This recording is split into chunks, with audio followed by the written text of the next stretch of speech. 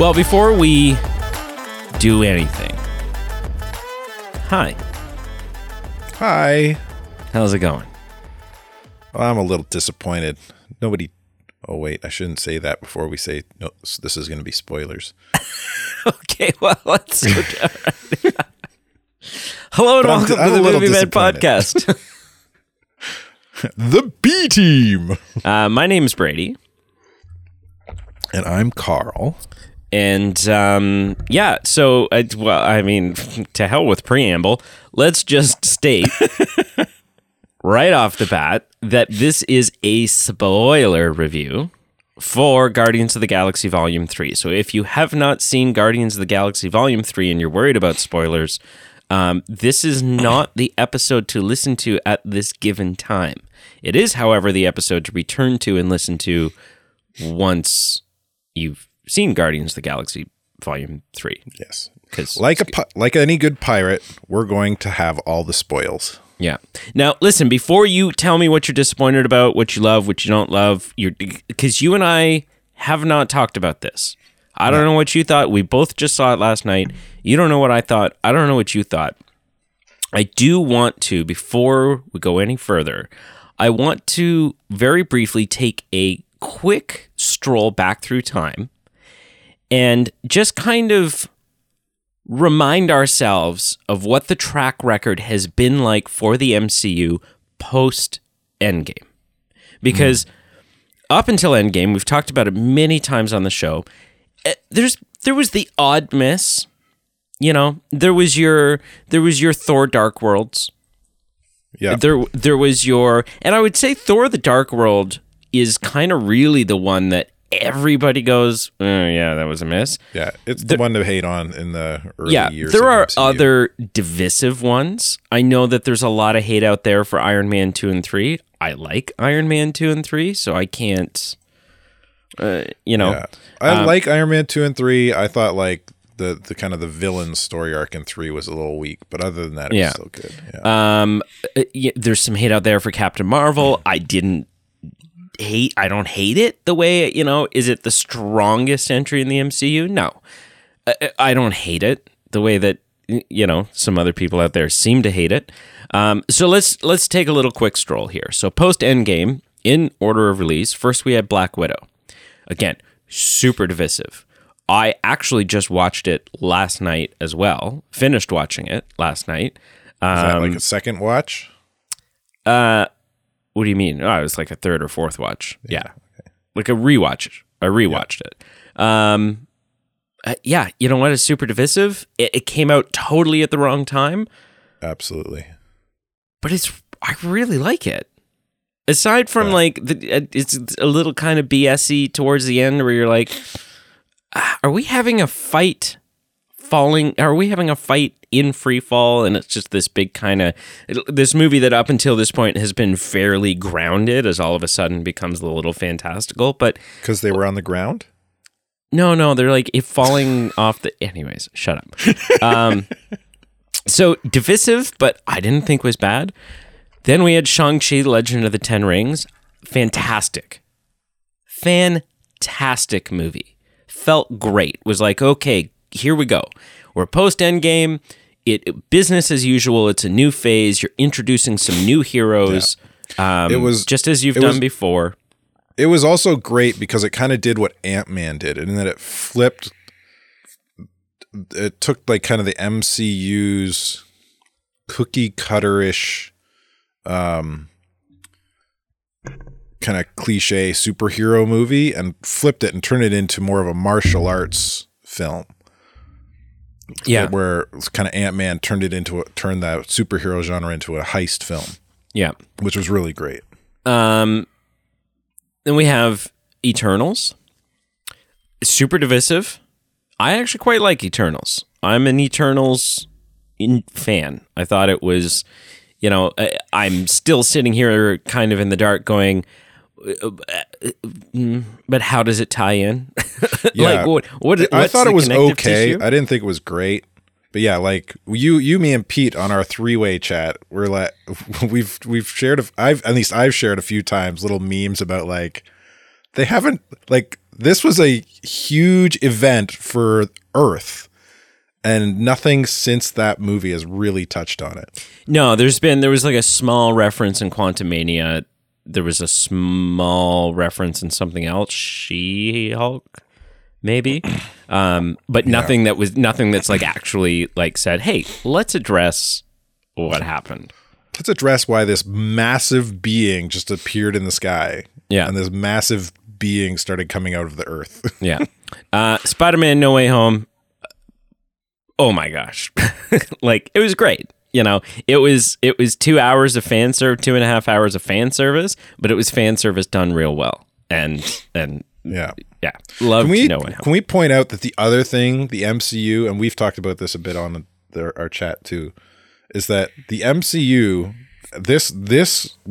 all the movies we're talking about, with the exception of Black Widow, are post-snap, post the Thanos, and hardly any of them have addressed life post-snap. They've touched on it. Yeah. They've touched on it more than the Eternals stuff. Yeah. But hardly any of them, almost all of them are like, yeah, let's just go about life as per normal. Spider-Man's probably done the best job. The shows kind of touch it more than the films have, I think. Yeah. Like, even then, it seems odd. Yeah. Doctor Strange with the Multiverse of Madness. This is a super divisive one. There's a lot of hate out there for it. A lot of people go, "Oh, it was awful." I had a lot of fun with it. I mean, I've only maybe seen it twice. I saw it twice in the theaters. I haven't seen it since. But I will soon, because Brianne and I are sort of rewatching the MCU right now. So it's on the docket. Where you at? We're doing it in timeline order. So you're going to watch Black Widow when it should have been watched. Yeah, so we just watched Black Widow last night. Right. Oh, right. Yeah. Okay, right after having watched Civil War. And it was like, oh, this like really fits in. Like, it fits in great. Yeah. So that's where it should have been all along. Yeah. Doctor Strange: The Multiverse of Madness. So I really liked it. I know a lot of people didn't. I thought it was great. It's fun. I liked the dark Sam Raimi-ness of it. Yeah. Right? The Evil Dead 2 kind of feel. Thor: Love and Thunder. This, for me, film-wise, was the first real letdown in the post-Endgame film category. I don't hate it. I don't think it's trash. But compared to Ragnarok, which this was a follow-up to, this was a massive step down. Yeah, it was a flop. It's not as bad as Dark World, I don't think. No. But they leaned too heavy into goofiness. Into the silly.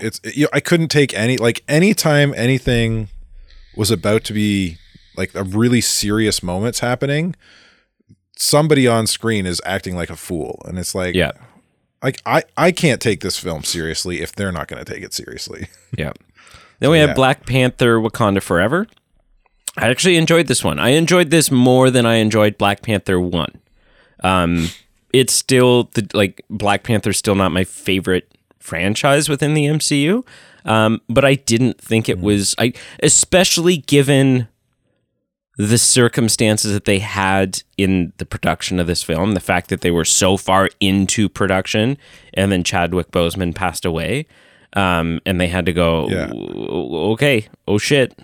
I can't remember we reviewed this one. We did. I feel like I thought it was just kind of okay, and the first one was better. I didn't like a lot of the... Yeah, I think so.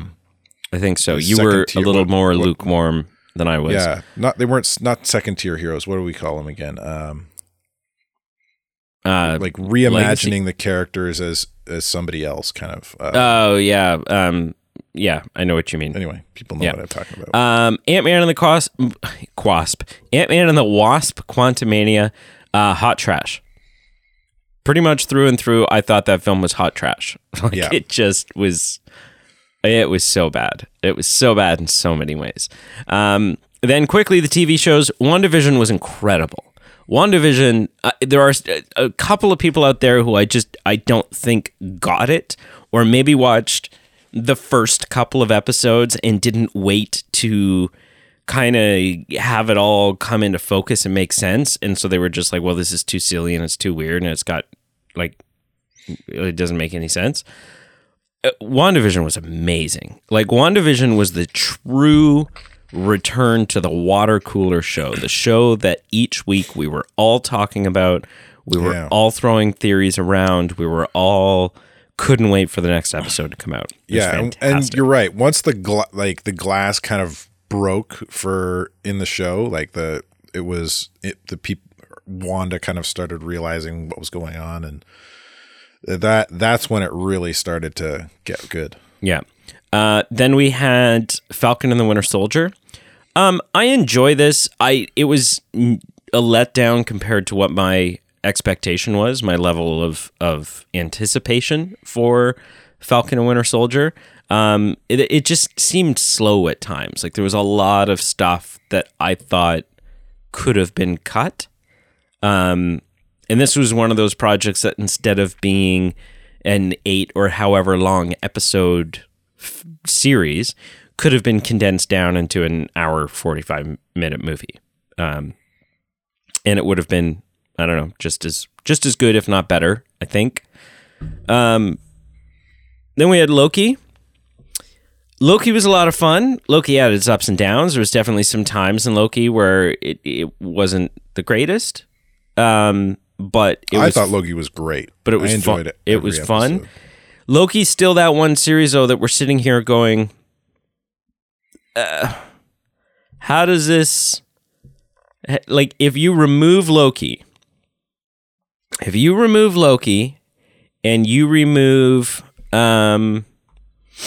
what's the other one? Loki. If you remove Loki and you remove the Eternals, then the MCU makes a lot more sense than it currently does.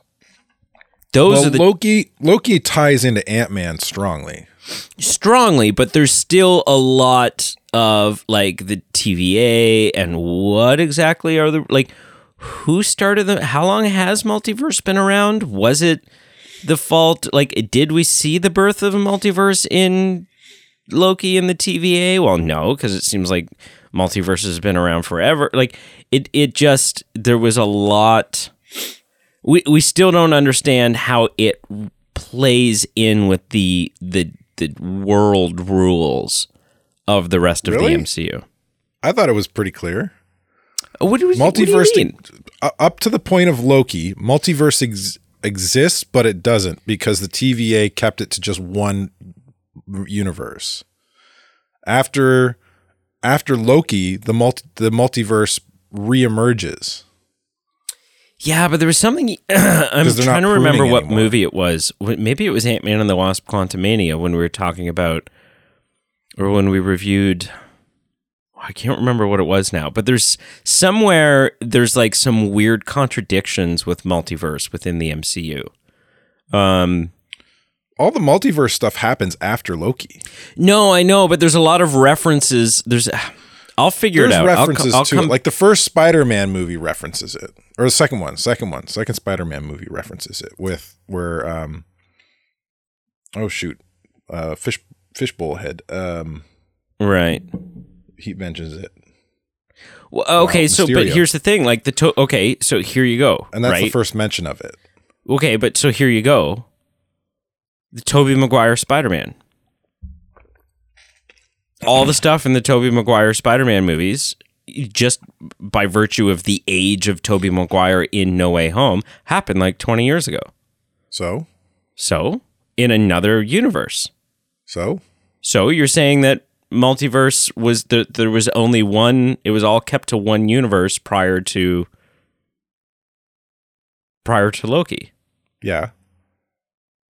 I don't know. Anyways, there's I know somewhere there's like this weird thing where it doesn't quite fit, or we're still waiting for explanations as to how it works. Yeah. So in my mind, it works. And I think the best explanation of it is the visual in Loki when the timeline starts to explode into multiple timelines and universes. So up until that point, there's just one line. And anytime a branch forms, they prune it back, and it doesn't exist. So there's just one universe. So they're keeping it to one universe. But when With when the it exception of explodes, Endgame. it explodes all the way across the timeline back to the beginning of time. Right. So all of a sudden, Tobey Maguire Spider-Man exists back in the timeline, and yeah, he's older now because, like, in terms of keeping up with time, it's that kind of time paradox thing. Like, time exists outside of itself in the TVA, right? Right. Anyways, moving on. So after Loki, we had What If. What If was just kind of a fun romp. I wouldn't consider it, like, it's not necessarily, you don't have to look at it through the lens of canon. It's just kind of, they're exactly what they are. They're What If, they're Elseworld kind of fun little mini adventures. Hawkeye was a letdown for me. I still thoroughly enjoyed Hawkeye. I enjoyed the setting, the Christmas in New York. Like, it had this kind of like Home Alone kind of feel to it. It was like, it's fun. I really enjoy the Hawkeye character. Having Yelena show up again was fantastic. And it made sense, right? As far as she's concerned, Clint's responsible for the death of Nat. The whole Echo stuff, I thought Echo was done kind of really poorly, and it just, like, towards the end, just kind of, I felt, went off the rails. I thought the Hawkeye stuff was really great. Yeah. And I actually had forgot about it till you just mentioned it. But, like, I think it's one that deals with the Snap stuff probably the most now that it's in my mind again. Right. Yeah, it does. It's all about Hawkeye not being the hero he used to be because of everything that's happened. Yeah, and we also get to see some flashbacks through Yelena's perspective of where she was when she came back. And like how that all Moon Knight, I think Moon Knight was a misfire. I was so excited for Moon Knight. And Moon Knight was a show that kind of just asked 1,000 questions and then decided to answer 3 questions, 2 of which weren't even one of the questions that it initially asked. And so it felt rushed, it felt disjointed, it was kind of it was sticky. I thought it was good, but I don't think it fits in the MCU very well. Because, like you're saying, it asks a bunch of questions, and it creates a bunch of questions that, again, nobody in the MCU has answered. Yeah, exactly. It's like these. I'm mentioning it again. Like, this is two massive beings fighting in Egypt, and we've not addressed it since. It seems odd. Like, previous to this point, like in previous iterations, like the battle for New York was like the biggest thing to happen that would be kind of global news. Everything else in the standalone films was pretty, like, maybe North American news, but like people in Europe aren't going to care so much, I don't think. You know what I mean? Like, this is pretty big deal. These two massive monsters that look crazy fighting in Egypt, like, right? Yeah, and it's not being addressed anywhere else. It just seems odd. Yeah. We had Miss Marvel. I thought Miss Marvel was great. It was fun. It was charismatic. It was all around entertaining and a lot of fun. Again, I think for the same reason that Shang-Chi and Ant-Man 1 and 2 were really good. It kind of flips the script on that kind of traditional origin story. It's not just a superhero origin. It's kind of like this. It's a little goofier. It's a little not goofier. Like the cinematography of it, the tone of it doesn't feel like a superhero origin story. Right. It's not dark or broody or you know what I mean? Yeah. Yeah. So I think it was really good for that. Like it kind of went in new bold direction, and it did well doing so. I Am Groot. I Am Groot was cute. But it's super inconsequential. It's just kind of they're like the what ifs. Yeah, it's just a fun little thing to throw in there. She-Hulk. Ugh. She-Hulk. I've said this. I've heard other people say this, and I stand by it. The big issue with She-Hulk is She-Hulk was marketed, set out, and intended to be sort of like a sitcom. It was a comedy. It was a comedy show. But you run into issues when you have a comedy show that isn't really funny. Like so many issues. Janky CGI and jokes that didn't land and fourth wall breaks that were sometimes kind of really worked, and we're like, okay, yeah, this is fun, but other times were just like tacky and thrown in there. She-Hulk was a hot mess. Well, and extreme, right? Like that's a pretty extreme fourth wall break to kind of. Oh yeah. Like how do you have her interact in a big combination film, an Avengers level film? Yeah. Like she could just walk through a door and be like, no, the big bad shouldn't do this. Well, I mean, that's the same issue with bringing Deadpool in, right? Yeah. Deadpool's kind of the same thing. Yeah. And then closing off the category just with the two special presentations we've gotten. Werewolf by Night, fantastic. Guardians of the Galaxy holiday special, way better than it had any right being. Like just both fantastic. But the thing to look at here is it's not as clean a track record as what we had in phase 1, 2, and 3. Right? Yeah. Phase 4, kind of here, there, everywhere. Phase 5, so far, the only entry aside from Guardians, Volume 3 that we had in Phase 5 was Ant-Man and the Wasp, Quantumania. That was not a good start. It was not a good kickoff to Phase 5. So let's get into initial impressions. I'm here to say that sitting in a movie theater last night, watching this Marvel film. Now, here's the thing. Regardless of whether this film is great or horrible or mediocre or what have you, it doesn't mean that the MCU's doomed. It doesn't mean that they're back on track. It doesn't mean any of those things, because the next project could come out and it could be amazing or awful or what. It's all independent of each other.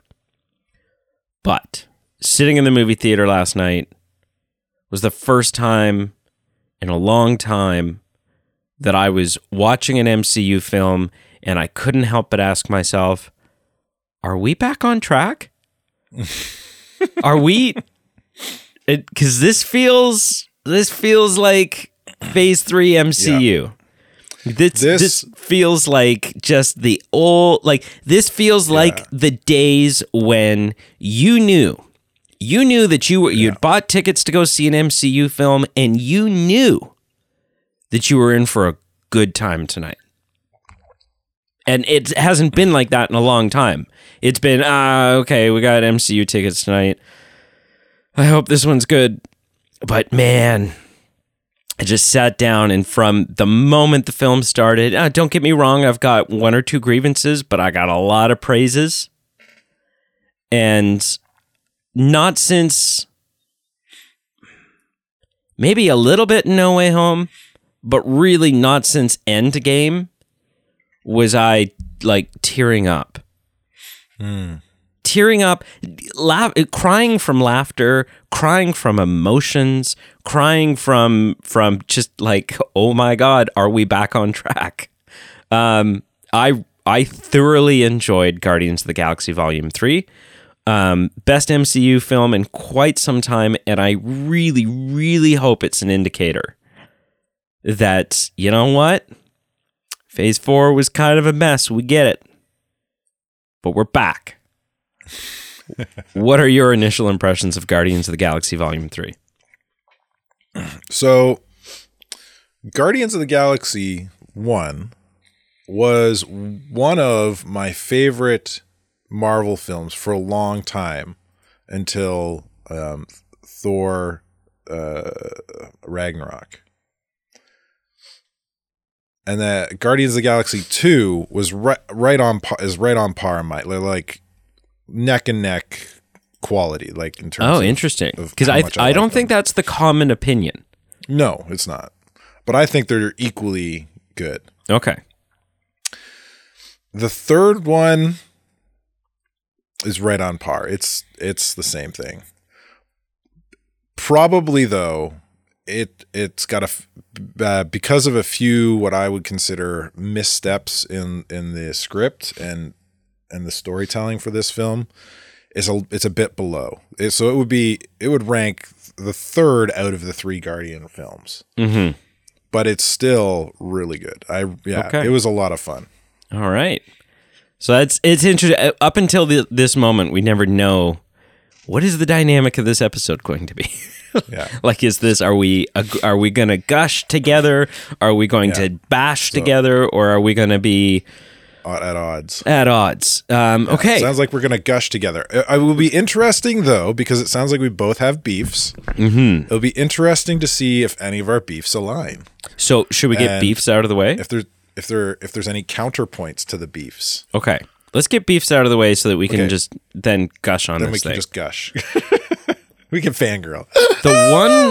The only thing that I'm going to label as a beef. I mean, there might be the odd little moment or line or whatever that didn't work for me, but whatever, right? No film is going to like be just a perfect thing. But the one thing that I think I'm holding in my beef category is that James Gunn, Kevin Feige, the writers, whoever we need to point a finger at, this film, we'll just say Guardians of the Galaxy Volume 3, did not have the nerve, did not have the gall, and did not have the bravery to kill off a character. Yes! Yes! Absolutely. And I think that it hurts the film. Yes, I think so. You could easily have done Guardians of the Galaxy Volume 3 and not have had anyone die, and I wouldn't have been sitting here complaining. But the issue for me comes in where you have at least 2 characters who come within an inch of death. Where you tease the death, where you really make it seem like that's what's going to happen. You build up the emotions, you build up the shock value, and then you go, just kidding. Yeah. Right? And when nobody dies at the end of the film, for me, I look back at it and I go, the stakes weren't real because nobody's dead. They're invincible. Their plot armor helps them all survive. Well, I mean, there was stakes, like in the sense that Rocket's life was in the balance. I'm not saying there's not stakes. I'm just saying those stakes that they've created, they feel false because the danger wasn't really there. Right. If the danger was there, then somebody would have died. They didn't follow through on their In my threat. opinion, that's why Guardians 1 and Guardians 2 are some of the best Marvel films, because somebody dies in each of them. Right. Groot dies in the first one. Yeah. And for those that are unaware, it's not the same Groot. The Groot in Guardians 2 and 3 is not the Groot from Guardians 1. He is Groot's progeny. So he's a completely different being. Yeah. Groot died in Guardians 1. That adds weight and consequences to their battle, to their struggle. In the second one, Yondu dies. That adds weight and consequences to their struggle. Oh, I mean, Taserface died too. No one dies. There's no weight or consequences to their struggle. Right. And it hurts the film. I mean, Rocket's friends die, but yes, but that's in a flashback, and I don't. It doesn't. I thought the same thing. I was thinking about this last night, walking home from the theater. I thought, nobody died. This sucks. While Rocket's friends died, I had the same thought, but it doesn't hit the same because it's a flashback, and they're not any of the main characters. It has to be a main character that really passes. Right. I don't want to downplay the Rocket's friend. Like, we'll get to that. We'll unpack it. No, it's that in itself, in its own moment and its own part in the film, hits hard. Yeah. And it adds weight and value to Rocket's personal struggle. But walking away and moving forward. Why he is who he is. But in terms of the film and the actual... what they're actually trying to do, it doesn't add weight or value to. Yeah. It just makes you care about Rocket even more. So who do you think, because there was real two threats of characters dying here. Obviously we had Rocket. And I'm going to be honest, like Rocket's moments in the third act are some of my favorite moments. They're moments that I'm going to sit here and gush about. Yeah. Having said that, in the moment when we were clearly only 2/3 of the way through the film and Rocket's back on his feet, I did find it jarring. I was like, oh, I thought this was going to be a movie-long struggle, a movie-long conflict that Rocket is dying, with the potential at the end. Now, an argument could be made that, well, then it would be kind of like, it'd be okay to end the second in a trilogy in sort of a really negative way where, we were unsuccessful. Rocket died. But to be like the capstone film for the trilogy, to be the last time that these three Guardians are together the way they are, I get that if your main mission of this film is let's save Rocket, and then you don't save Rocket, you would have walked out feeling just a little weird about it. You would have walked out feeling like, huh.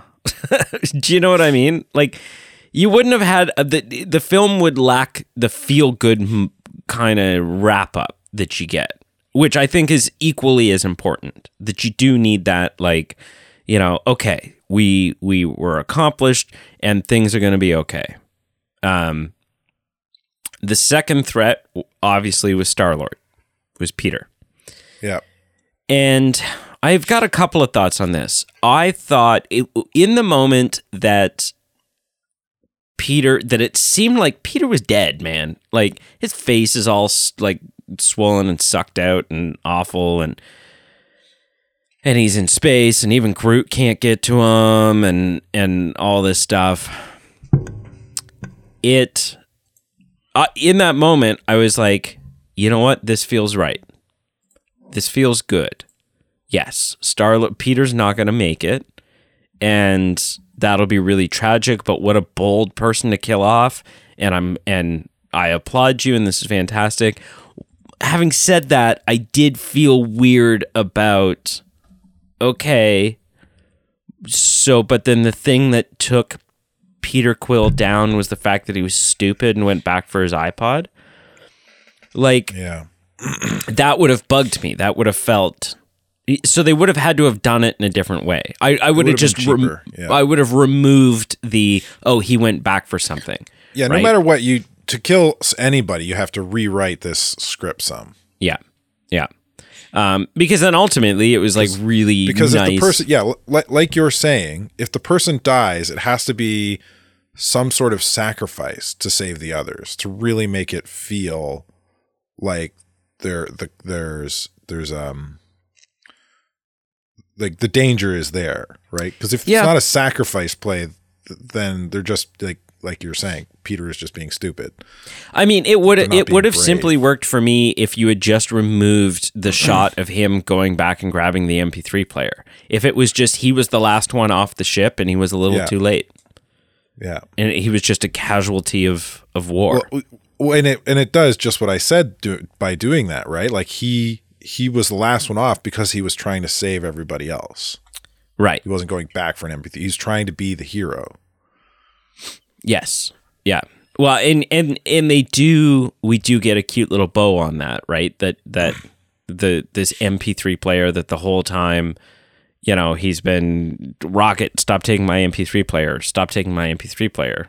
And then we find out that, at this moment, Peter already knew that he was leaving.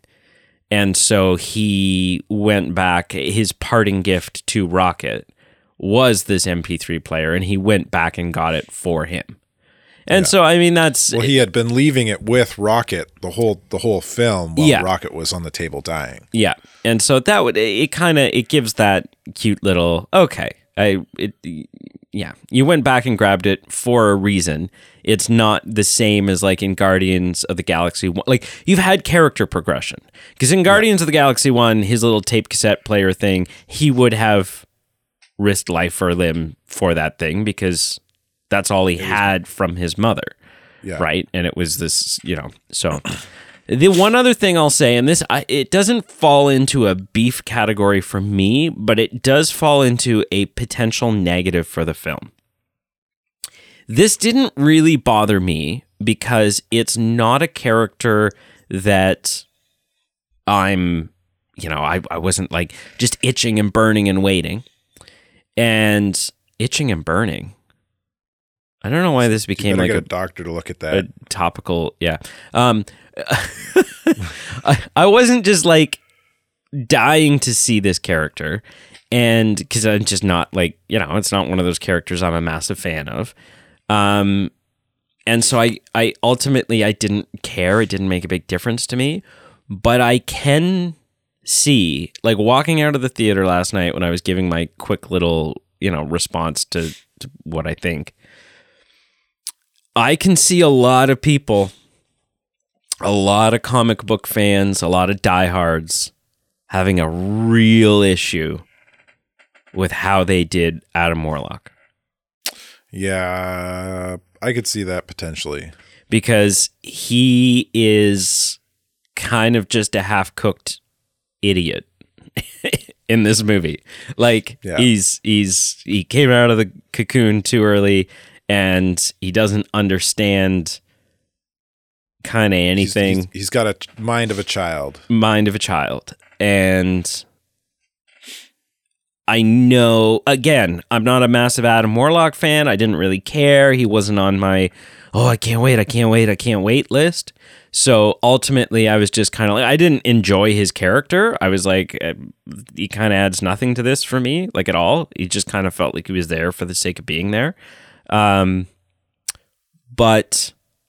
I do know that that's not the Adam Warlock that's not the fully developed Adam Warlock that you get in the comics. Yeah. And so I know that that's not what people were looking for going in. And it felt kind of like I was kind of like they MODOK'd him in a lot of ways. I'm not super, I'm going to wiki him real quick because I'm not super familiar with his origin story, but I know it has to do more with the Soul Stone. Yeah, like at some point they vision him, right? He has the Soul Stone on his forehead. The High Evolutionary puts the Soul Stone on his forehead. Did the High Evolutionary create him? Yes. Yeah. Comics? Yeah, so that's all consistent. That's what I was wondering. Yep, that's all consistent. Okay. So, so again, didn't bother me. He was a useless character to me. Like, I didn't, I had no use for him. But I can see some people being really upset and just feeling like they got gypped out of the Adam Warlock they wanted. Yeah. I thought the Michelangelo's creation of Adam scene was a little odd. Like, Yeah. it's tongue in cheek because he's Adam and he's in the role of God in this scenario. I thought it was a bit much. Yeah. That pulled me right out. I was like, what is this? Why? Why do we need this? So do you have any other gripes? Like any beef you got to air? So my biggest one is obviously that nobody dies. And you were kind of touching on like who could have died. I don't think Rocket or Star-Lord should have died, because the ending of this film is it's perfect. Like it in that the way it kind of puts a cake topper. I don't know, whatever saying you want to put in here. It encapsulates. It bookends. There's the good analogy. It bookends the trilogy so well, with Star-Lord going back home, but the Guardians still exist, and a Rocket is now their leader. Yeah. So I wouldn't want that to change. I think that's a great ending for this film and for this trilogy. And who could have died? I think Gamora could have been an easy kill. Like, she died once already. Yeah. Why not kill her again? It wouldn't have I don't think it would have made any difference. Well, and see, for me, I think that's the reason why that one doesn't work for me, is because I'm like, well, it doesn't make a difference. Yeah. Right. She's already been killed. Weakest. That one's the weakest. Yeah. I don't think you can kill Groot. Groot already made a sacrifice play. Again, I said it was a different Groot. It is. But again, just for the same reason repeat. you wouldn't kill Gamora, you can't kill Groot. Yeah. So Drax. Right? So Drax, Mantis, and Nebula. Any one of those three. I thought they were going to kill Nebula. I didn't think she was going to get off the bridge. Right. I thought getting off she should have died on the bridge. I thought that was a she would have been the best moment. choice. I'll pilot it. She would have been the best choice. Yeah, she was like, I'll pilot it, and she kind of hooks into it, and I'm like, oh my gosh. I had that thought too. I was like, this is the sacrifice. Out of all of them, her or Drax, I think, would have been the cleanest, most for in terms of story. Would have made the best kind of thing. Drax is a little predictable because he's headstrong and throws himself into danger. I think Nebula would have been better because it would have affected everybody on the team, including Gamora, who's technically not a part of the team anymore and doesn't care about any of them. Yeah. So it throws that emotional weight behind everybody else who's the Guardians. You're still left with the original Guardians for the final fight scene. I think that, for me, that is the one who should have died. Yeah. Right? I think I'm with you. This person who up until really the end of Endgame was a very selfish person. To make this selfless play. It's beautiful for her character arc. It's beautiful for the trilogy's story. It's beautiful for everyone else's character arc. I think that would have been what should have been in. The other reason this is like such a big deal for me is all the promotional stuff for this. They're saying the Guardians are done. The Guardians are over. The Guardians aren't going to be who they are now moving forward. Right. Which is true. Like, you've got, all the actors playing these characters are like, yep, I'm done. Drax isn't going to be, I'm not playing Drax anymore. I'm not playing this, so it's like, I'm walking into this film fully expecting to see somebody die so that there are stakes, and nobody dies. Oh man, I felt so ripped off. They should have killed Howard. Yeah, it would have been disheartening to see somebody die, but for good reasons, right? Yeah. To help add emotional weight to the conflict. Mm-hmm. But there wasn't, and nothing happened, and it's disappointing. Yeah. I think one of my other gripes is we talked about how which film was it we talked about earlier going through the list. I wrote them down here. Which one was? We talked about how Thor: Love and Thunder was just too goofy. Yeah. The Guardians was the one who kind of brought this kind of humor into Marvel. Yeah. There was a little bit of it with Robert Downey Jr.'s character, or Iron Man, but not to the degree that Marvel, the Guardians did. And since Guardians, it's become more of a mainstay in MCU. I think even this film went a little overboard with it. Really? There were some moments where they were feeling it was feeling like, oh shit. There were like some real oh shit moments, and then all of a sudden they threw humor in, and it's like it was, and usually in the form of Drax or Mantis being idiots. Do you have an example? Just because I'm like I don't instantly feel that way, and so I'm just curious what moments struck you. Man, I didn't write any down. Okay, that's fine. But it was just a thought I had at walking out of the theater. The biggest one that hits me is when the Evolutionaries ship is taking off and Nebula is telling them to fly the ship to her, and they're right behind her. Oh, really? That irked you? That was that like they're like shit's hitting the fan. And I was like, well, now I don't. You just like humor is good in the right places, and I feel like this movie subverted stakes a lot of times with humor. Interesting. Yeah, I know the moment you're talking about. Not as egregious as Thor: Love and Thunder, right? Right, it was not that egregious. That's why I off the top of my head, I can't think of any. Yeah. If I were to go back and watch it, I'd jot them down for you. But I just get that sense that there are at least 2 or 3 moments where I'm pretty sure there were a couple around, like, there was at least 1 or 2 moments around the table, like when Rocket's dying on the table and they're not sure what's going on, and like Drax is like second best friend, and it's like, why why are you trying to lighten this mood? let it hang. Yeah I mean, so none of those moments bother excuse me, I know I remember all the moments you're talking about, and none of them bothered me when they happened, just because they were all consistent with characters, and You're so right. that helped. I right. think if it was someone who was just like, I think for a lot of people, because there's a lot of people who don't like,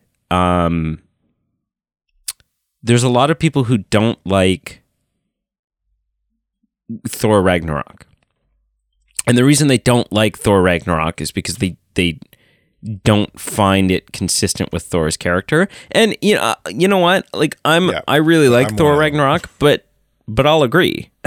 Like it was an ask of the audience to say, "Hey, we're going to change this kind of quite a bit right in the middle of things. And this is just kind of who Thor is now, okay?" And the audience, and a lot of the audience said, "Okay, great. We're on board. This is hilarious." And a lot of the audience said, "What?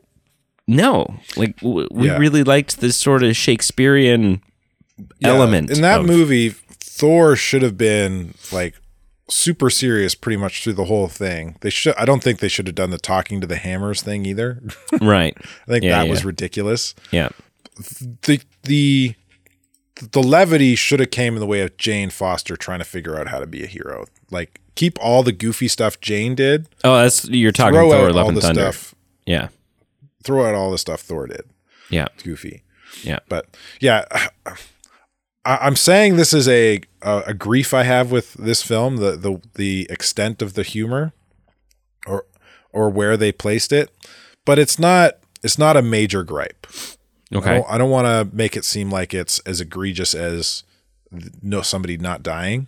Mm-hmm. It's not that bad. Like I said, there were only a few points where I felt like a moment was ruined by humor.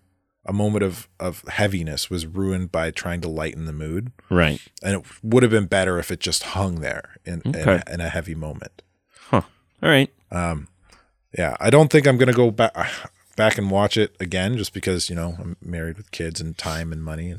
But the theater, you mean? Like when it comes to Disney Plus, I definitely would love to like rewatch it and like jot down those points. And I would encourage you to watch the trilogy because, and even throw in Infinity War and Endgame there. Like watch the Guardian story.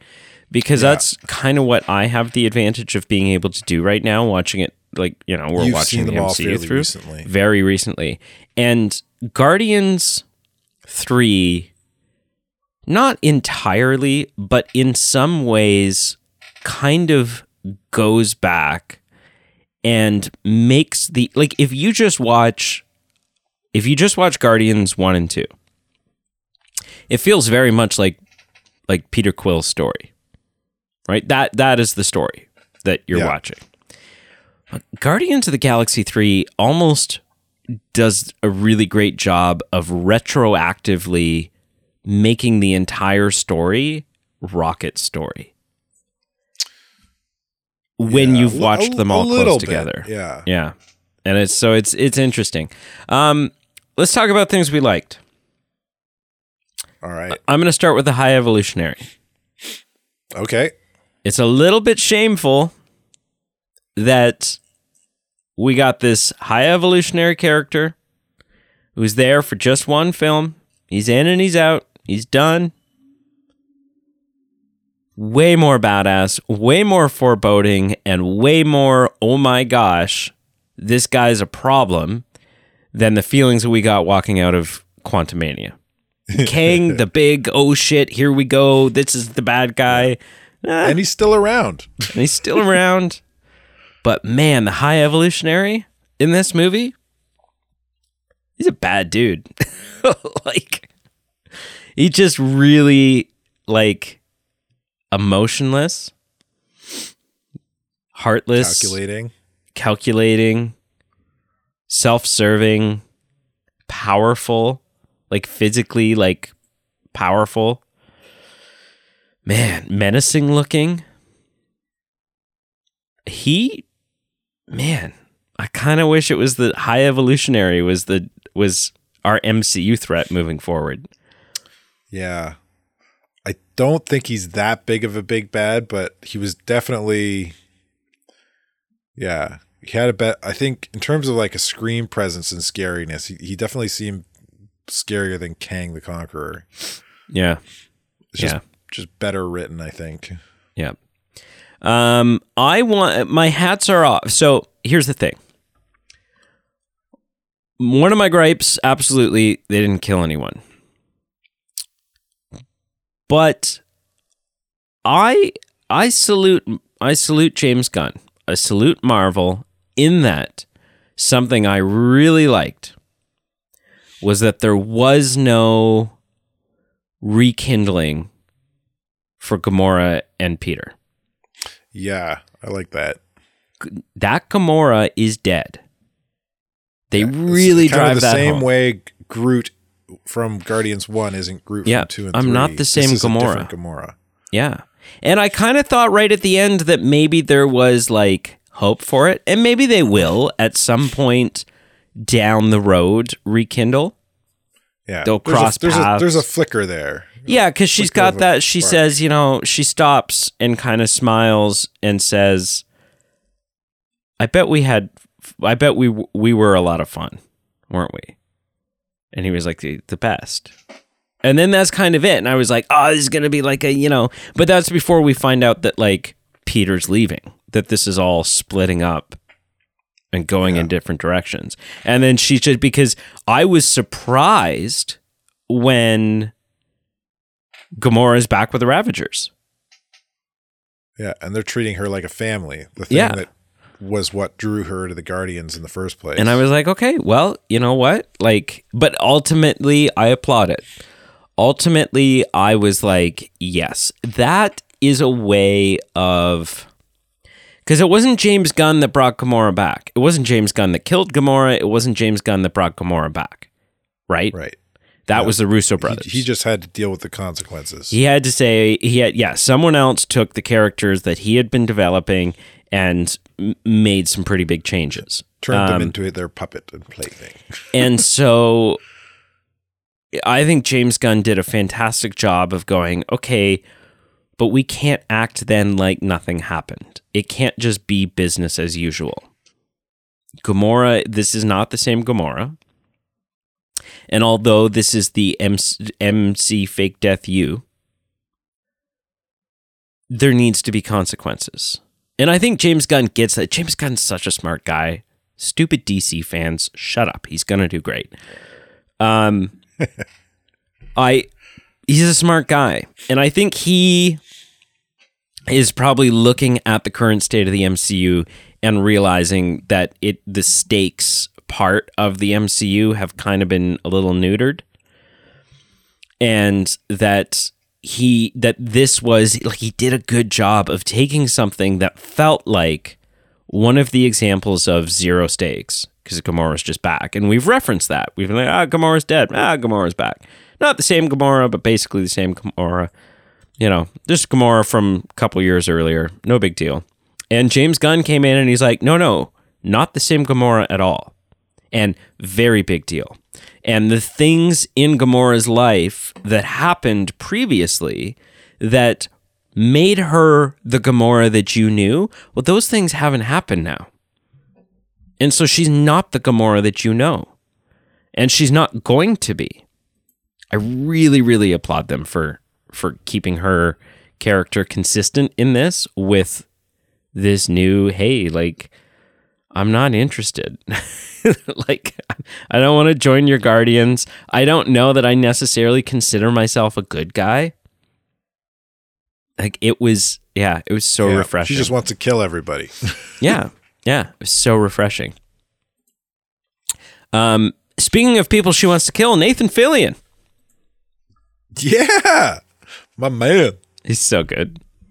He's like, Brienne was saying coming out of the theater last night, she's like, I feel like he's just in a lot of things where he's like this small cameo role that shows up for just like a small part of the film and then he's gone. And I'm like, yeah, he does that a lot, but it's still so good. Like, yeah, he's perfect for it. He deserves to have major roles in film, like the leading man in more films. Oh yeah, watching this last night, as he was on screen during his scenes, the thought went through my head, this is my Green Lantern. Yeah. He's easily, he's just so good. He's one of the reasons Firefly is as good as it is. Yeah. Yeah. Did you cry? Did you tear up? What was your emotional experience throughout this film? It takes a lot to really make me tear up. Yep. In watching a film. Yep. I didn't cry, but I got like kind of tight in the chest in a few moments. Yeah, a little misty. So what were those moments? The kind of the later parts of Rocket's origin story were pretty choking. Yeah, when Lila and Teef and Wheels and Floor, or Wheels? No, Teef, Wheels. Lila and Floor and Teef when they die. Yeah. And just that whole kind of culmination of that story. Yeah.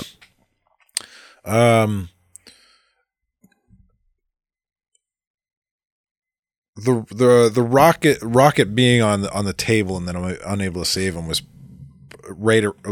almost right near the beginning was pretty crazy. It's so upsetting. I was it was. I don't think it was like tearing emotional, but it was like jarring emotional. Like, oh crap! Like, yeah, how much of this film is he going to be in? Yeah, like you were saying, is this going to be a revenge tale? Yeah, you were saying they shouldn't kill Rocket, and I don't know where I stand. I was saying they shouldn't kill Rocket because I liked the ending. I liked the idea of Rocket leading them at the end. if he had died and somebody else had led them, I guess that would have been fine. Yeah. Like it would have given different motive to the film, right? It would have been more of a revenge story than what it was. Right. Which I don't think is on par with what the Guardians are. So you're creating the Guardians to be something that they weren't created or written to be up to this point. Right. Right. They're Guardians. They're not the Revengers. Yeah. I will say, though, I don't think that there was anyone else that you could have put in that position. There isn't anyone else that you could have put on that table that would have elicited the same emotional response. And I think part of it is he's so cute. He's cute and fluffy. Yeah. But I think a big part of it, too, is we know, like, even though it doesn't get unpacked until this film, we know that Rocket's got a really dark past. Yeah. We know that some awful stuff has happened to him. Yeah, it's been alluded to, even if you've just watched the films. It's been alluded to. We know that Rocket is a massive emotional softie in a hard, crusty, avoiding emotions package. Yeah. And that he's, oh man, the scene where he's rescuing the animals was pretty. Oh man. His connection with connecting with the other raccoons. With the other raccoons and looking at the sign and realizing I am a raccoon. That is what I am. And that line where finally he acknowledges it. He says, the name's Rocket. Rocket Raccoon. And I was like, yes! Like it wasn't quite to the same like cheering in the theater level as when like Captain America catches Mjolnir. But it was like it just hit. Like it felt so good. And the way he does it too, like he uses the grav boots we see him using earlier in the film, and he just like completely technologically his tech is better than the High Evolutionary's tech, so it supersedes it. It's like once again he has outthought the High Evolutionary. Yeah, and it's been the Evolutionary's undoing. Yeah. Yeah. So that was amazing. The first moment that I would say I was like, I felt liquid in my eyes, not like tears running down my face, not stuff that like wouldn't just dry and dissipate on its own, but felt like, okay, like my vision might be getting a little blurry here from some of the tears that are forming, was actually Nebula's response over the comms to hearing that Rocket was up and moving. Right. And she just like breaks down and says, "We all love you, and we're happy to hear you up and about, or whatever." Yeah. And I was like, "Oh," like I just which was so bizarre. I'm like, big character growth moment for her. Nebula is making me emotional. Like what? So there was that. Yeah. There was I got a little bit emotional, but then there was a better payoff for it. I got a little bit emotional when Drax is goofing off and interacting in front of the kids, because it just clicked that Drax was the one there that has been a parent. Yeah, he knows how to deal with kids. And so it made me a little like, oh man, like, this is getting me in the feels. But then when Nebula says to him, "You were never meant to be a destroyer. You were meant to be a dad." Yeah. I was like, it just like, it was part of what was such a, I literally just got shivers when you said that. Yeah. It's part of this movie doing so good at bookending everyone's story. Right? Because that is the beginning of Drax's story, is that his wife and daughter have been killed by Ronan. Yeah, and he's out for revenge. And so he's got this longing inside of him to and it just connected with me. It resonated with me as, that like when you're a dad, lost everything, the only thing he wants is to destroy. Yeah, when you're a dad, there's this part of you that is opened up. There's this part of you that you tap into, where you know that this is the moment to start making, even though they're horrible monkey noises, this is the moment to start making monkey noises and goofing off. And I still dance, even though dancing is for idiots. Yes, exactly. And so it was so good. I love Drax's line because he then all of a sudden, because a real issue in this film up until this point is like, we don't know what language he's like. Nobody knows how to commune with these people, and that we can't do it on Counter Earth, and we can't do it on this ship in these cells. And then all of a sudden, Drax just starts doing it, and Nebula's like, "Why didn't you say you know how to speak their language?" And Drax is just like, "Why didn't you ask me?" Yeah, so good. Just assume I'm an idiot. Yeah, it's so good. Surprisingly, the moment that really got me, though, and I think it was like, I don't know if it would have gotten me as a standalone moment. And it's interesting because I think this is a moment that isn't going to work for everybody and didn't work for Brienne. So when I was like, this is the moment that really like, this was the moment where the tears left my eyes and were like escaping to other areas of my face. And I think it was just like an emotional buildup of everything else. But for some reason, when Groot says, "I love you guys," I was just like, okay, like at that point, I was already on the edge of my rope. And then it just like, for whatever reason, that did me in. And I was like, oh my gosh. Like, yeah. That one pulled me out for a second. Yeah, like, which is what Brienne said too. What? Yeah. But there have been iterations of Groot in the comic that have spoke. So it's not, I mean, and he had the old Groot said, "We are Groot." Yeah. So there has been capacity to deviations from. Yeah. There is the capacity for a Groot to speak. Both. Yeah. Maybe they both could, and Groot's just a major narcissist. It's just like, I am Groot. Yeah. I'm just going to keep saying that. Oh man. I thought Gamora mid-film being like, "I know who you are, quit introducing yourself," or whatever her line was kind of funny. But then at the end, she without even realizing it, she understood what he was saying. It was kind of funny. Yeah. One of the things that we'd kind of heard, that I'd heard, that was going around going into this, was that it was, it's just like every other MCU film, it's PG-13. But that this was the first Guardians of the Galaxy film specifically that people who had seen it, critics who had seen it and stuff like that, the question that was kind of out there was critics saying, "I don't know if I would take my kid to go see this. I don't know." Well, the stuff with Rocket in the flashback. The stuff with Rocket is pretty dark. The discovery that Rocket didn't just scratch the High Evolutionary's face. He mutilated him. He rendered him unrecognizable. Yeah. Which I loved, and I thought that like that reveal was so powerful. And the mask coming off his face as he fell, and there was that like one long strand that just kind of like poing. It's gruesome. It's gruesome. Yeah. But seeing how bad Rocket messed him up, I think added another layer for me to Rocket's backstory. That like this critter who up until this point had shown no even inclination into violence. Yeah.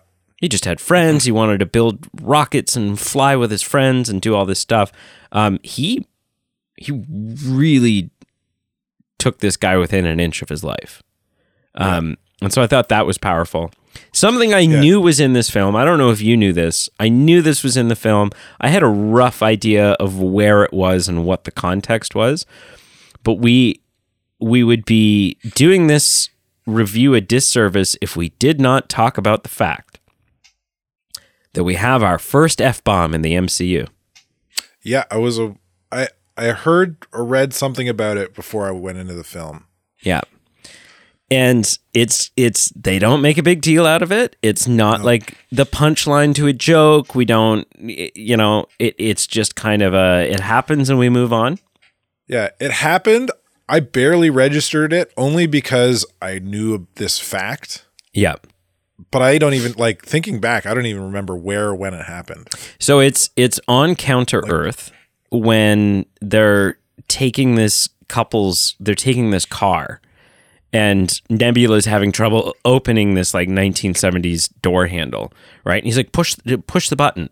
And she's like, I am pushing the button. It looks like you're pushing the keyhole. Push the button. Okay. And then finally she like pushes the button in, and she's like, okay, and then what? And he's like, get in the effing car. Like, and then that was it. She just got on, like we cut to the next scene or whatever it was. It didn't bother me. I think it's possible there'll be a lot of people who are upset about this. They'll go like, oh, okay, the MCU is no longer like... Well, it fits so perfectly in that scene because he's so frustrated. He's so frustrated. And it doesn't violate, the MCU... Here's the thing. I think a lot of people out there are like, the MCU's promise, the precedent that they've set has been that they're kid movies, that they're kid friendly, that they're blah, blah, blah. And that's not true at all. No. It's not true at all, right? Take a film. Dark films. They're very dark films at times. Thanos right? killing his daughter. Well, not even that. In Infinity War. No, that's just one example. Yeah. In Infinity War, make no mistake, is the film that will go down in history as the largest depiction of mass murder, not only in Marvel, not only in film, but in all of fiction literature ever. He doesn't just kill half of the people on Earth. He kills half of the people in existence. It's dark. And so the precedent that the MCU has set, and Deadpool is going to be sort of a temporary departure from this, but the precedent that they've set is that these films are PG-13.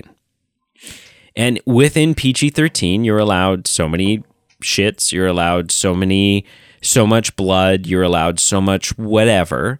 You are allowed one F-bomb and still be PG-13. Now, up until this point, the MCU has not utilized it.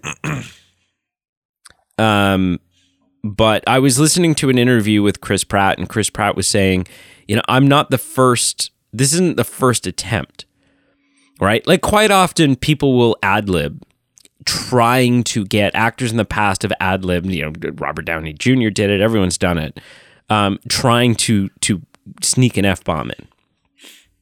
And they always end up not using that cut. But something about it, so they shot this scene, and then I guess James Gunn looked at Chris Pratt and said, okay, try it again, but just for fun, say this. just do it and see how, And so then Kevin Feige, they took it to Kevin Feige, right? Because he's got the final, say on something like that for sure. And Kevin Feige kind of said to James Gunn, I don't know if, you don't want to be the guy. You don't want to be known as the guy that brought the first F-bomb into the MCU. And James Gunn was like, I'm sorry, do you know me at all? I absolutely want to be known as the guy that did that. But it worked. It worked. It was fun. It's not an F-bomb is not the darkest thing in this film. If you're questioning whether or not you should be bringing your kids to see this film, the F-bomb should not be the thing that you're getting hung up on, I don't think. Yeah. So, let's talk about the new Guardians team and what this kind of means moving forward. So we get our post-credit scene. Our first post-credit scene. The mid-credit scene. And so we have a new team. One of two. We have Rocket, obviously, is leading. And where you find Rocket, you will find Groot. And so we have Groot. Looks awesome. Groot looks so good. Oh, man. Hang on. Pause. If we're talking about Groot and how big and cool he is here, when I think it was Nebula was like, Groot, go kaiju. Groot gets really big. That was so awesome. The kaiju. I thought of you because I knew we were watching at like roughly the same time. Yeah. And so when that happened, I thought of you, and I was like, so Carl's loving this moment right now. There's been some really cool moments in like animated Marvel features where Groot's done something like that, and I've always thought, oh man, I hope the MCU does that. Yeah, because it is so cool. Yeah. So we have them. We have Cosmo, who, I mean, Cosmo's kind of been a part of the team in this film, sort of. Like, Cosmo's become more and more. Cosmo really made a big appearance in the holiday special, where all of a sudden it was like, oh, okay, Cosmo's hanging out at HQ and seems to be a part, not a part of the team, but is like, you know, he's been brought into the fold in a more significant way. Yeah. What are your thoughts on Cosmo being a part of the new Guardians team? I think it's fine. I think he fits. He's part of kind of Guardians of the Galaxy mythos to begin with, right? So yeah, it's fine. I have no problem with anybody on the team. Just okay. Then we have Kraglin. Yep. Who I love Kraglin's story arc in this film. Yeah. Craig, the way I like the way they teamed his story up with, oh shoot, I'm so bad with names. The dog, Cosmo. Thank you. Yeah, that was a fun little story arc in this film. Then we have Adam Warlock. I don't know. It's worth noting I'm not a big Will Poulter fan. Really? Yeah. So, I mean, I think that also hurts the Adam Warlock my interest in the Adam Warlock character in this. I mean, I haven't seen a lot of his. No, neither have I. But what I have seen, I'm just kind of like, okay. I don't get the hype. I think he's from got what crazy I have eyebrows. Seen, I don't mind him. He's like the most prominent image I have of him in my mind is the Millers, and he's just like a real goofball in that, which he's kind of in this. Yeah, but this gives me like, I feel like he's got a lot more range than give him credit for. Yeah, maybe. We just didn't see it in this. So yeah, it's, you know, he's definitely the strongest member of the new team. He's the most powerful member of the new team. But yeah, like in terms of brute strength, you mean? Well, in terms of like his actual powers, I mean, he can fly. He shoots the cosmic. Right. Whatever he's like shooting. An actual power level, yeah. Cosmo might give him a run for his money, but in terms of power level, But like ability to get stuff done, Kraglin's up there too. He doesn't have really any powers to speak of, right? But like he's with that air, being able to control that arrow now, he's a menace. Yeah. And then we see the MCU's introduction of Phyla-Vell, who is not referred to directly by name in this, but that's definitely who this character is. And I was sort of confirmed it afterwards by going online and being like, who the hell is that supposed to be? And I'm like, oh, okay, yes. So Phyla-Vell, who in the comic books has gone as Corsair, she's gone as Captain Marvel. Most recently, I think the newest iteration is it Martyr? Yeah, in the comics, she's kind of like she's got something to do with the Kree. I don't fully know. Okay. Yes, apparently she's going by Martyr. There's a quote here from her on the Marvel database. The picture at the top has her labeled as Martyr. And there's a quote here. I am the chosen avatar of death. Oh, Want nice. to learn about pain, I'll teach you. Now, I don't know. who wants to go save the universe? I don't know if and when we'll see, like, we won't see another James Gunn Guardians. We just Not won't. now. Yeah. I don't know if we'll see another Guardians. Or if this was just kind of a, hey, the team continues on. Well, if our post, like, so that being said, you don't think we'll see another Guardians. What do you think The second post-credit scene was about then? Well, I mean, here's the thing. He's not a Guardian anymore. So the second post-credit scene we get is sort of the continuation. Like, the movie ends and Peter's gone and he's reconnected with his grandfather. I got very close to weeping like a baby.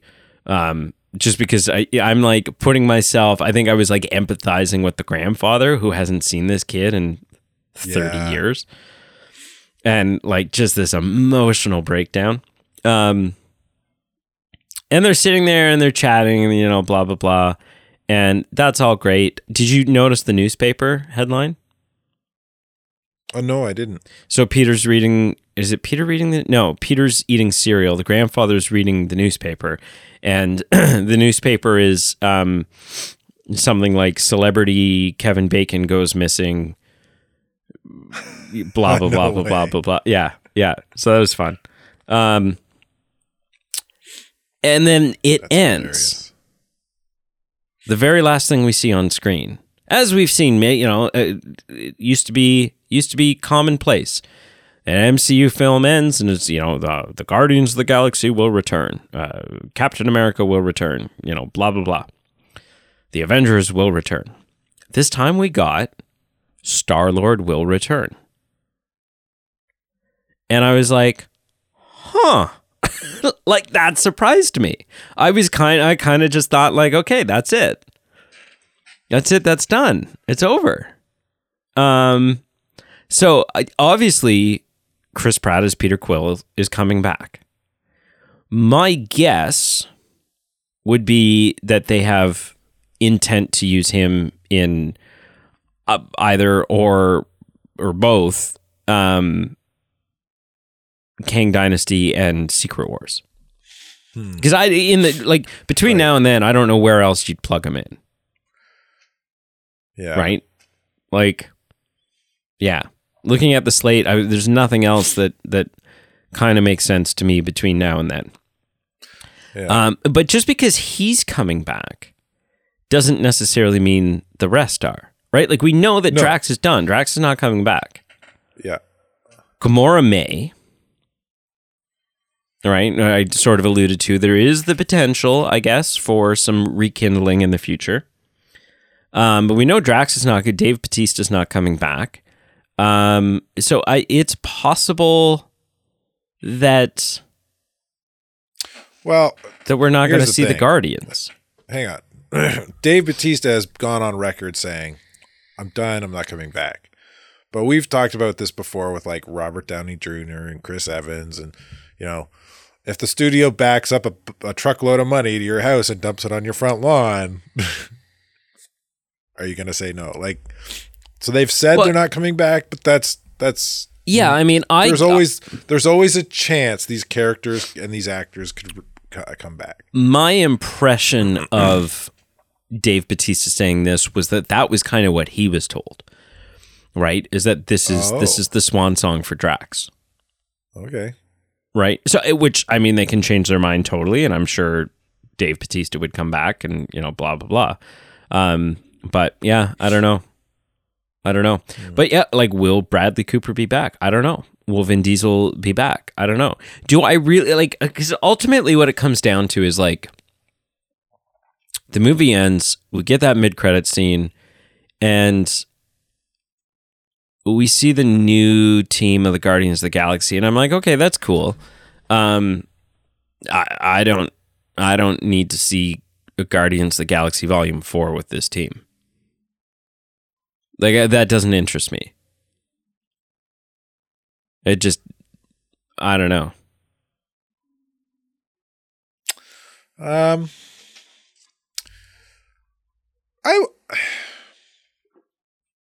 Yeah, I don't know. That's the thing about the Guardians, right? The Guardians are like the Avengers. Oh yeah, they're constantly changing, swapping up. Yeah, it's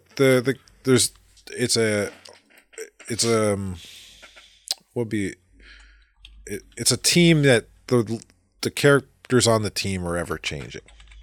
Yeah, it's not like a revolving door, but like we've seen, like the Guardians at the end of the first film aren't the Guardians at the start of this film.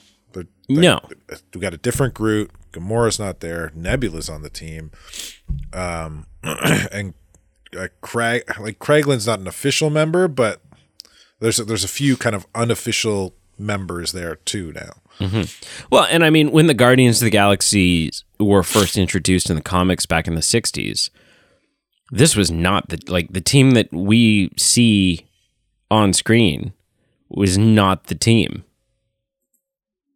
Right?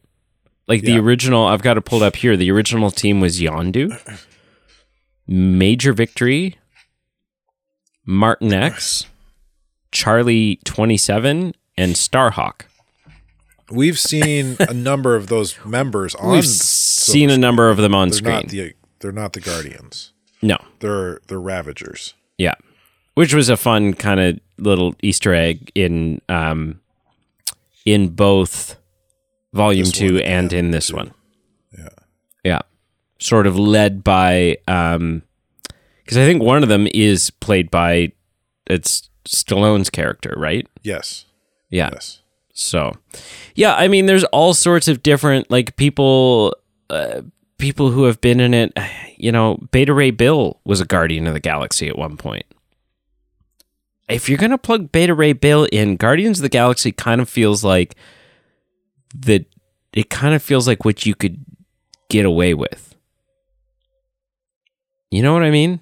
Like, Beta Ray Bill would kind of feel weird. I mean, obviously he could pop up in Thor, but the other place that you could kind of introduce him in the MCU would sort of be this Guardians of the Galaxy universe, because it's got that sort of silly space. Everyone kind of looks crazy and weird, and you'll just accept odd species anyways. So, I don't know. I'm also not a massive, like, everyone's like, we got to get Beta Ray Bill. I'm like, do we? Like, I don't know. I don't care. Like, they did kind of Easter egg him in Ragnarok. Thor. Yeah. So, I don't know. Is there anything else about this film that is that you want to chitty chat about? Oh man, I don't know. I don't know. They were cool. I'm still on the fence if they are a bad thing or a good thing for not only this movie but the universe as a whole, especially kind of the space universe. Is the med packs. Okay.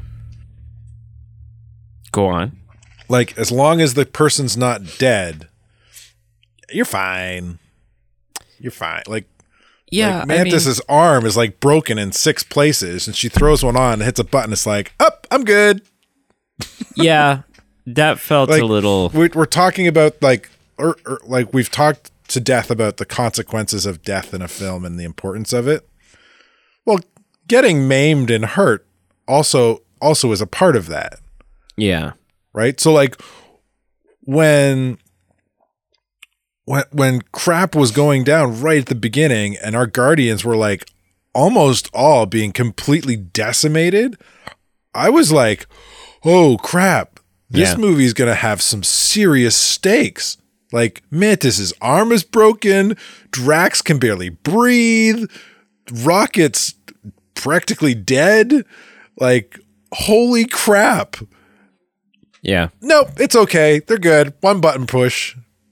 It's like, oh, what? Yeah. What? Oh, okay. Like a really cool kind of like sci-fi tech thing. Yeah. You know, like Sort of like portable back to tank. Yeah. Portable and much faster back to tank. like immediate. Yeah. That kind of, I don't know. I'm unsure how to feel because it's really cool, Well, right? you It's have kind of to like suspend a almost lot of- video game-esque Yeah. med pack. Because in But order at the to buy same time, like I into said, it, it kind of like it diminishes stakes. yeah, in order to buy into So it, for the whole film, anytime anybody looks like they're getting hurt, it's just like, just throw a med pack on it. yeah, it's because you wonder like what is happening internally, like Yeah. what is the actual biological thing that's going on here? Yeah, Well, but like here to kind of, yeah, I'm. You know what? The more I talk about this, I'm going to put it in a thing I didn't like. it's a beef. This is a detriment to the film. All right, It's a beef. These med packs are a beef. They're officially a beef now that we're talking about it. When they are on the living organism space station thing and shit goes sideways, people start getting hurt.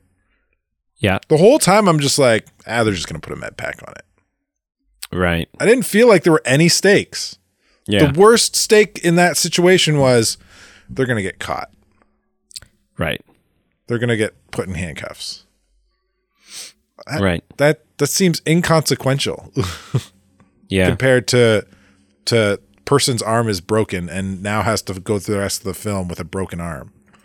yeah. No, I agree. I agree. Because I did at first, like, I really enjoyed that initial fight, and there was something about when the fight is brought onto our turf. Yeah. And, people are kind of like, they're not in their armor and their battle gear. They're just like grabbing guns out of their locker and like Not ready for it. not ready for it. Yeah. So that was cool. That was cool. But yeah, the med pack thing, I don't know. Yeah. A moment that I was like, oh, this is like the moment in the film that I think had me grinning from eye to eye, cheek to cheek, ear to ear, was when they're on the high evolutionary ship and Groot like opens up and pulls all these guns out of him and gives Peter Yes. Peter his guns, and then Groot's just like spinning around, like shooting all these blasters in every direction. That was I was really like, cool. oh my gosh. Like, it's so That was a good. really cool moment. So good. Yeah. Oh man. The that whole kind of fight from like when they leave Nebula, from that point forward, that kind of story arc with following those two characters to when they finally are all back on solid ground and they get the thing out and then they have to and barely miss getting hit by the Mantis ship, and like when he jumps out of the spaceship. Yeah. High evolutionary is just like, that's an odd tactic. Yeah. Plummeting to an exploding planet. That's Yeah. all right. So Groot growing wings to And not then fly, but glide with style. And it is really funny that while this is happening, on the outside of the ship trying to get in to rescue them is other members Yeah. of the team. And you're like, And you oh, actually no. see Groot and Star-Lord fall. Yeah. Yeah. Yeah. That's so good. We gotta That's get so in and good. rescue them. Yeah. And then finally they communicate. Like the first thing Rocket says when he wakes up is like, where's Drax and Mantis and Nebula? Yeah. And they're like, oh, they're gone. whatever. And he's like, why are they trying to call you? It's like, and they turn around and they're like, oh shit, there is a call coming in. And then, yeah, Nebula's like, we're here to get you out. And he's like, what? Where? Here, where? On the high evolutionary ship. And it's like, oh no, what? I already got out of there. Like, We jumped off. You Yeah. what? You should know that by now I will always find a wicked awesome way to escape any situation. Yeah. No, it was good. Yeah, Okay. that was really fun. Do you have anything else, or is it time to rank this bad boy? It was part of the trailers, but it for some reason it hit differently in a good way. But when Drax throws the ball at the kid, Yeah. oh my gosh, yeah, Drax in this film was great. I'm pretty sure, like I said about my other beef about kind of like using humor to kill heavy moments. I think he was the egregious one for that if I rewatch it. Right. But also moments where it was right, it was usually him again, but they were awesome. Like when they're in the rabbit's house. Were they rabbits? I don't. Some of the species. It seemed like all of the species that the High Evolutionary was testing on that we saw in those flashbacks were all sort of Earth-based creatures. I'm pretty sure they were rabbits. But then, anyway, I thought a lot of the creatures on Counter Earth were like animals that originally would have existed somewhere else in the galaxy, not from Earth initially. And so that's kind of what I thought they were, was like some super evolved version of some animal we didn't know. I think they were all earthly animals. Were they? Yeah. Okay. Pretty sure they were rabbits. Anyway, they were in the house and Drax is laying down on the couch and everyone's giving him a hard time. He's like, this is what it's for. Even Star-Lord's like, no, you're supposed to sit up. Shoulder. And the whole time he's just like trying to lay down. Well, I liked that was great because it's not like a heavy moment. Yeah. And he's bringing humor to this kind of mild moment. It's really good. I liked Peter's line to the High Evolutionary where he's like, High Evolutionary is talking about like the absolute perfect ideal world or whatever. And Peter's like, I'm pretty sure that a cockroach selling meth to a porcupine is not a part of that. Yeah, when they were driving through so town, funny. and it was like this is Earth to a T, just with animals. With animals. It was like Zootopia. Yes. It was a live action Zootopia. Yeah, for sure. All right, sir. On a scale of 0 to 10, how would you rank Guardians of the Galaxy Volume 3? I would hit it somewhere in like a 7.58 range. It was really good. I really enjoyed it. Yeah. How about you? I think 8. I think an 8. 8 out of 10. Yeah. It was fantastic. I think I definitely like it. I like it better than the second Guardians of the Galaxy. I may like it better than the first. I don't know. But it might be my favorite Guardians of the Galaxy. But there's also recency bias, right? Like I just got out of the theater last night. The hype is still there. So it would take some time and maybe 1 or 2 more viewings to kind of really figure out where it ranks among the others. But I really liked it. Really liked it. Yeah, it was great. Yeah. Good film. Cool. Good Marvel film. It's great. It's like again, and it gives me this bizarre false hope where I'm like, are we back on track? We were ranking. We were kind of very quickly going over and kind of sub ranking all these these films and shows since Endgame, and like most of the ones that worked weren't awesome. There was very few that were awesome. Yeah. Most of them were good, and just as many that were good were bad.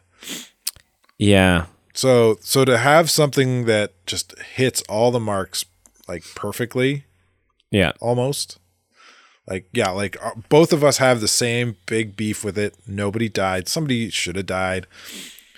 But yeah, it's even though it missed that mark, which is a big mark for me, it's still really good. Yeah. Yeah, for sure. For sure. All right. Well, thank you so much for listening. Make sure you check out our Facebook, Instagram, and Twitter, all listed below. Check out our Patreon, which is an awesome, wicked way to support the show for as little as $1 a month and get some fun perks back in return. And speaking of perks, we got merch. Merch. You know, every time I say we got merch, I'm expecting you to like sort of take it and run with it and just kind of be like, yeah, merch. And We don't have running shoes. Where am I supposed to run with it? We could. Movie Man Just like Movie Man shoes. insoles. Insoles. You can step on us anytime you want. Yeah, Movie Men like therapeutics or whatever they are. You know, for our older listeners, like Carl. Get some of those. They're like croc buttons. Yeah. Oh God, no, because I don't want to be in the category of people or brands that are somehow endorsing, supporting, or acknowledging the existence of Crocs. So that's Yeah. no, not gonna happen. Not gonna happen. Yeah, not a Crocs guy myself either. Let's sidestep that one and make our own. We'll just make our own. They'll basically our look own exactly sandal. like Crocs. Yeah, But they'll be, some sort of smarter Movie Man Crocs. Croaks. Croaks. Yeah, we'll make some Croaks. Yeah, Yeah, that won't. That's not gonna get a suit.